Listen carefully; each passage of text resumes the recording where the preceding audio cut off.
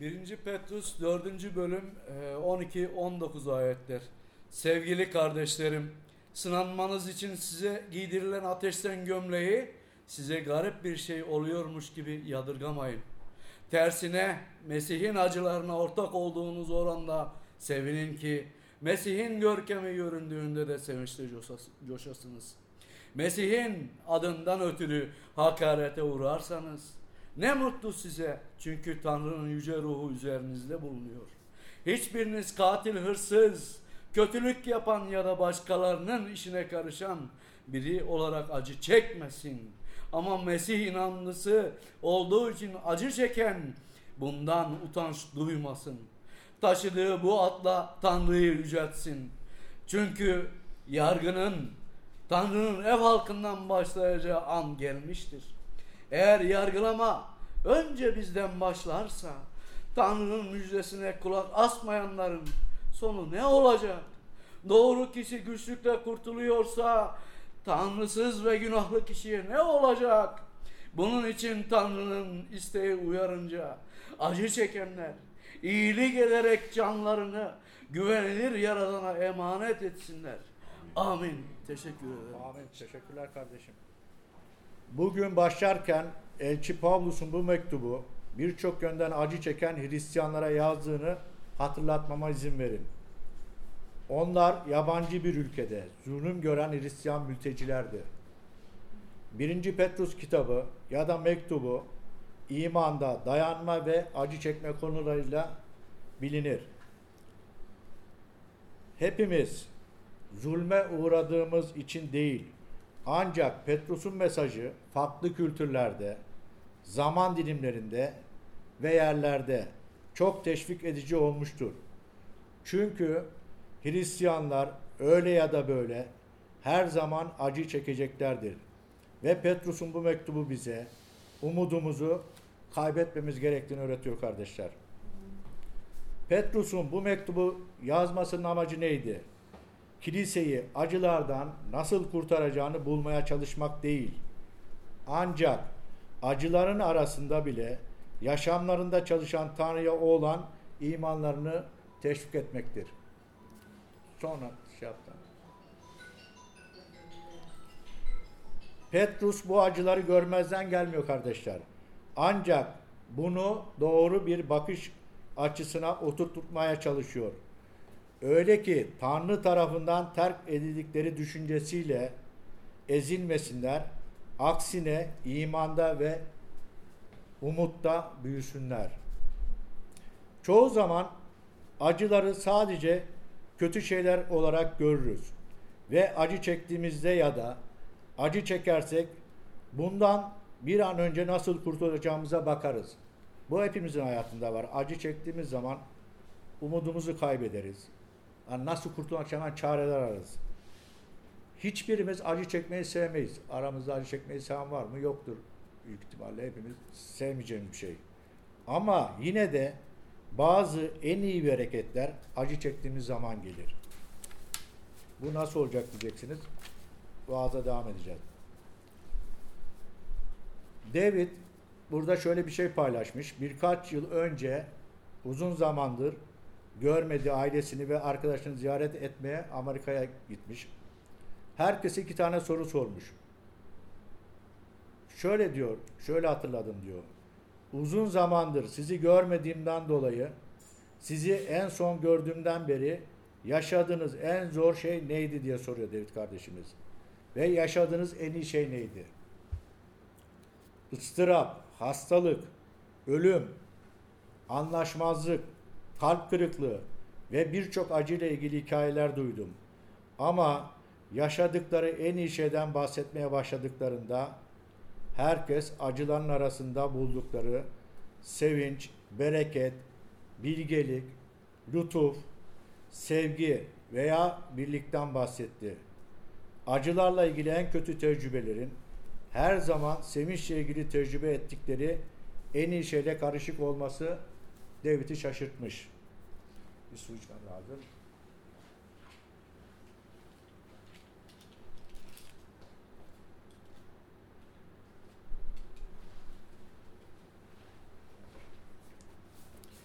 Eğer Tanrı izin veriyorsa bu sizi yok etmek için tasarlanmamıştır. Aksine Tanrı'nın bizi çağırdığı şekilde acı çekersek bizi büyütmek için tasarlanmıştır. Bu biz Hristiyanları teşvik etsin. Öyleyse bu ne demek? Bugünkü bölümümüzü inceleyelim. 12. ayete bakacağız kardeşler. Sevgili kardeşlerim, sınanmanız için size giydirilen ateşten gömleği size garip bir şey oluyormuş gibi yadırgamayın. Sert bir söz. Bu hemen hemen herkesin ezberlediği ve kimsenin nasıl uygulanacağını bilmediği bir ayettir. Neden? Çünkü acı çektiğimizde sanki garip bir şey oluyormuş gibi şoka gireriz. Acı çekmeyle ilgili mantığımız genelde şöyle işler. İyi şeyler yapıyordum ve bu yüzden bu kötü şeyin neden başıma geldiğini anlamıyorum. Bunu birçoğumuz yaşıyoruz. Böyle iyi şeyler yapıyoruz, kendimizi iyi hissediyoruz. Sonra başımıza kötü bir şey geliyor. Niye başımıza geldi diyoruz. Sanki iyi şeyler yapmaktan dolayı acı çekmek normal değilmiş gibi. Yani iyi şeyler yaparsak hep iyi şeylerle karşılaşmayı bekliyoruz. Bu hepimizin yaşadığı bir şey. Petrus acı çekmeyle ilgili bize yeni bir kategori vermek istiyor. Acı çekmek her zaman kötü değildir.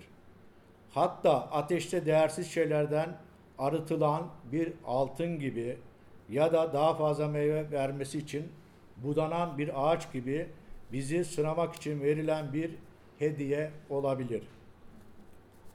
Ya acının Petrus bize bir hediye olabileceğini söylüyor.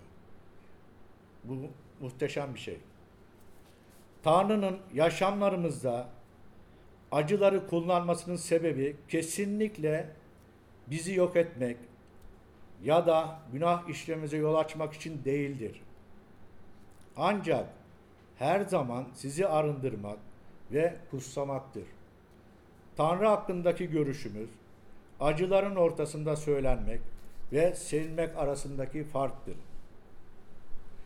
Geçmişte yaşamış harika kişilere, refah noktasına giden dönüm noktalarını sorun.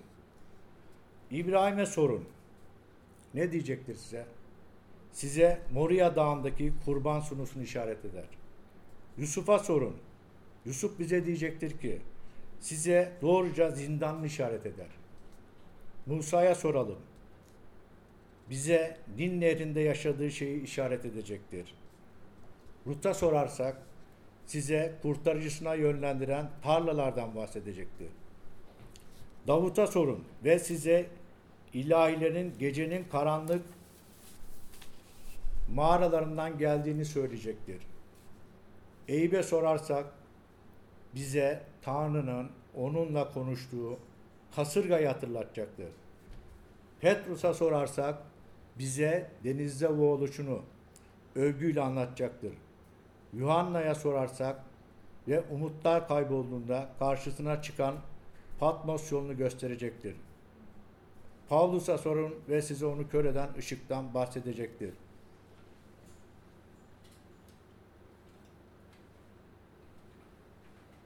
Mikrofon olmadığı için biraz zorlanıyorum. İdare edin. Tanrı'nın acılara izin vermesi, umudumuzu, evliliğimizi, ahlakımızı ya da imanımızı yok etmek için değildir. Aksine bizi güçlendirmek içindir.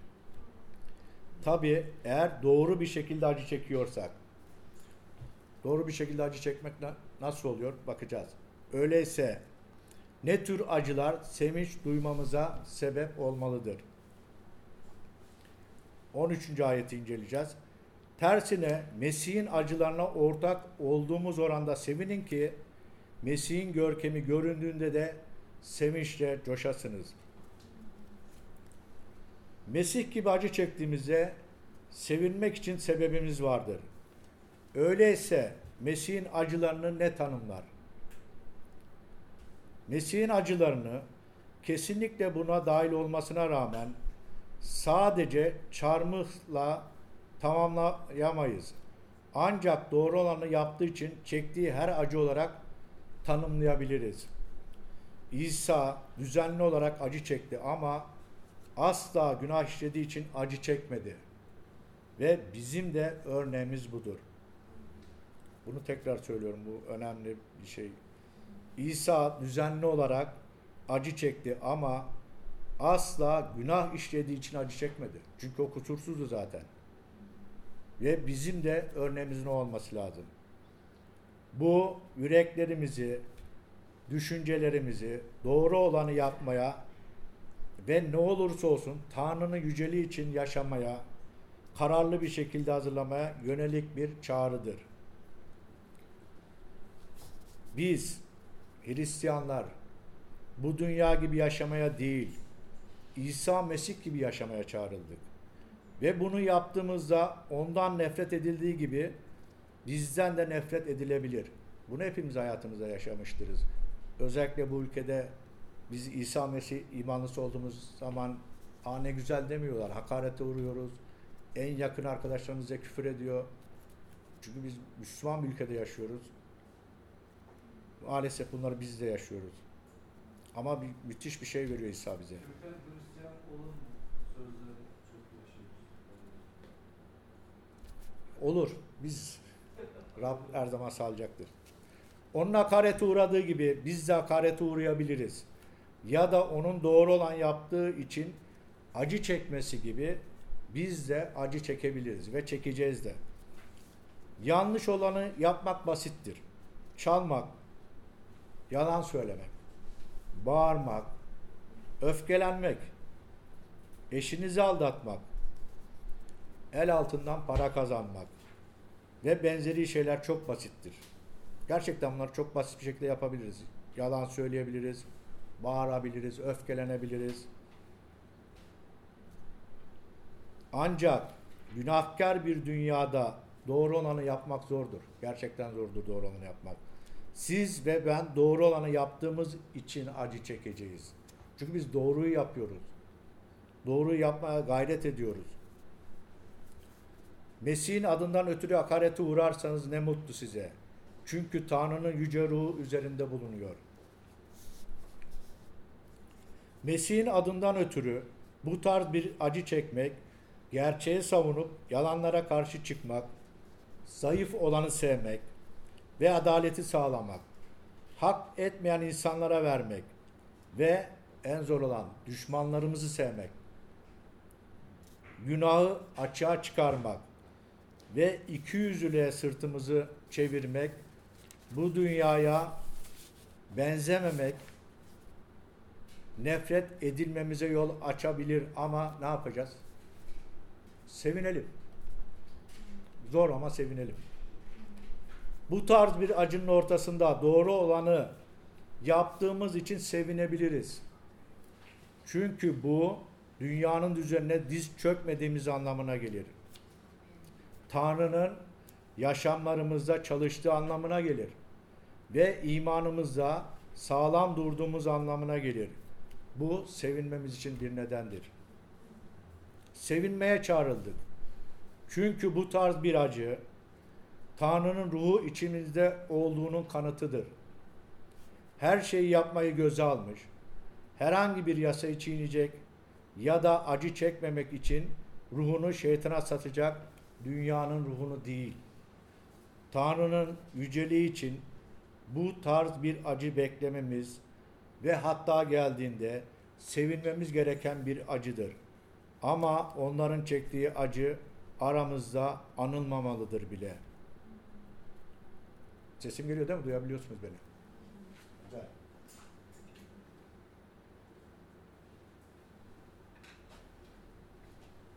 15. ayete bakalım kardeşler şimdi. Hiçbiriniz katil, hırsız, kötülük yapan ya da başkalarının işine karışan biri olarak acı çekmesin. Bu tarz bir acı yanlış olanı yapıldığı için hak edilen bir acıdır. Eğer yalan söylersek ve bundan dolayı acı çekersek bu iyiliğiniz için bir bereket değildir. Aksine Tanrı'dan gelen hak edilmiş bir cezadır.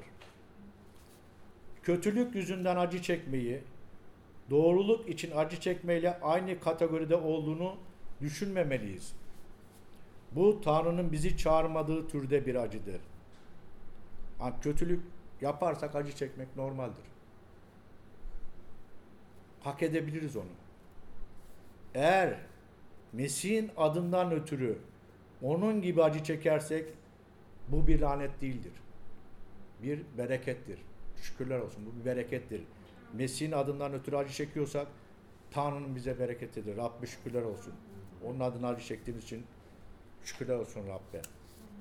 Ama Mesih'in inanlısı olduğu için acı çeken bundan utanç duymasın. Taşıdığı bu adla Tanrı'yı yüceltsin. Kardeşler, Mesih inanlısı olduğumuz için, Mesih'e iman ettiğimiz için acı çekersek bundan kesinlikle utanmayalım. Bir isim olarak Hristiyan, günahın pisliğinden ve basit yaşamaktan kurtulmuştur. Ve bu ismi terk etmeyelim. Ya da bu isimden utanmayalım. Ama buna uygun bir biçimde yaşamlarımızı sürelim. Bizim Hristiyan olduğumuzun anlamı, biz Mesih'in takipçileriyiz. Mesih'i takip ediyoruz biz. Bu ülkede bazen Mesih'i sakladığımız oluyor. Söylemeyelim diyoruz Hristiyan olduğumuzu. Yani kendimizi güvende hissetmeye çalışıyoruz ama kesinlikle Hristiyan olduğumuzu hiçbir yerde saklamayalım. Son olarak, eğer günah yüzünden acı çekiyorsak, bu bizi tövbeye yapılan bir uyanış çağrısı olsun ve Tanrı'nın sabrını, bağışlayışını arayalım. Çünkü tövbe etme fırsatı sonsuza kadar sürmeyecektir. Fakat doğru olanı yaptığınız için acı çekiyorsak, o zaman Tanrı'nın çalıştığını bilerek sevinelim. 17. ve 19. ayetlerin dediği gibi Tanrı'nın yargısı dünyaya gelecektir. Ama önce Tanrı'nın ev halkından başlayacaktır. Nereden başlıyor yargı ilk önce? Tanrı'nın ev halkı neresi? Biziz, kilise. Müthiş bir sorumluluğumuz var burada. Kilise üzerine, bizim üzerimize gelecek olan Tanrı'nın yargısı, imanda dayandıklarında kiliseyi her yönden arındıran ve kutsayan acılarla gelecektir. Ancak dünyanın üzerine gelecek yargı Tanrı'nın gazabıyla gelecektir. Şükürler olsun Rabbe. Kilisesini ne kadar önemsiyor. Eğer doğru kişi birçok acıyla ve zorlukla ve denenmeyle kurtuluyorsa, bütün zamanını ve parasını ve yeteneğini acılardan kaçmak için kullanan dünyaya ne olacak? Dünya Tanrı'nın değneğinden nefret eder. Ancak bu bizler için güvenliğe ve sonsuz yüceliğe götüren çobanımızın asasıdır. Kilise, sizler ve ben, bizim iyiliğimiz için acıları yönlendiren babamız Tanrı'ya güvenebiliriz. İyilik için acı çekerken ruhumuzu güvenilir yaratıcıya emanet edebiliriz.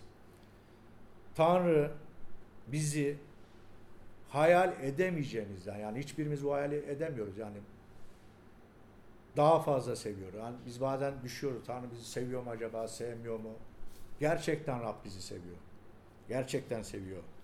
Ve ona geleni reddetmeyecektir. Ve çektiğiniz acıların boşa gitmesini sağlamayacaktır. Biz onun adına acı çekersek kesinlikle boşa gitmeyecek. Onun öğrencileri, elçilerin hepsi öldürüldü. Hiçbir şey boşa gitmedi. Rabbimize şükürler olsun. Ve müthiş bir söz bu. Ona geleni reddetmeyecektir. Ona herkesin gelmesi için dua ediyoruz. Lütfunu Rab herkese döksün. Çünkü bizim inanılmaz bir Tanrımız var. Bizim Tanrımız güvenilirdir.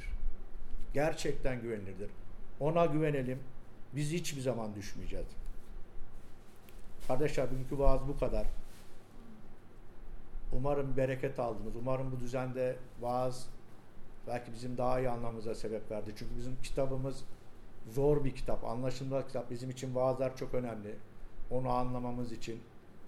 Umarım bu şekilde devam ederiz. Rabbin adı yücelsin. Rab isterse böyle devam edecek. Şimdi yukarıki kardeşler gelecek. Rabbin sofrasını beraber yapacağız. O zamana kadar zamanımız olacak. Bu zamanı dua ederek geçirelim. Kilisemiz için dua edelim. Gelmeyen kardeşler için dua edelim. Rab adına acı çekenler var. Hapiste olanlar var. Bu ülkeden sürülenler var. İsteyen kardeşim sessiz de dua edebilir. Sessizce dua edebiliriz. Rabbin sofrasına kadar bekleyelim böyle. Dua ederek bekleyelim.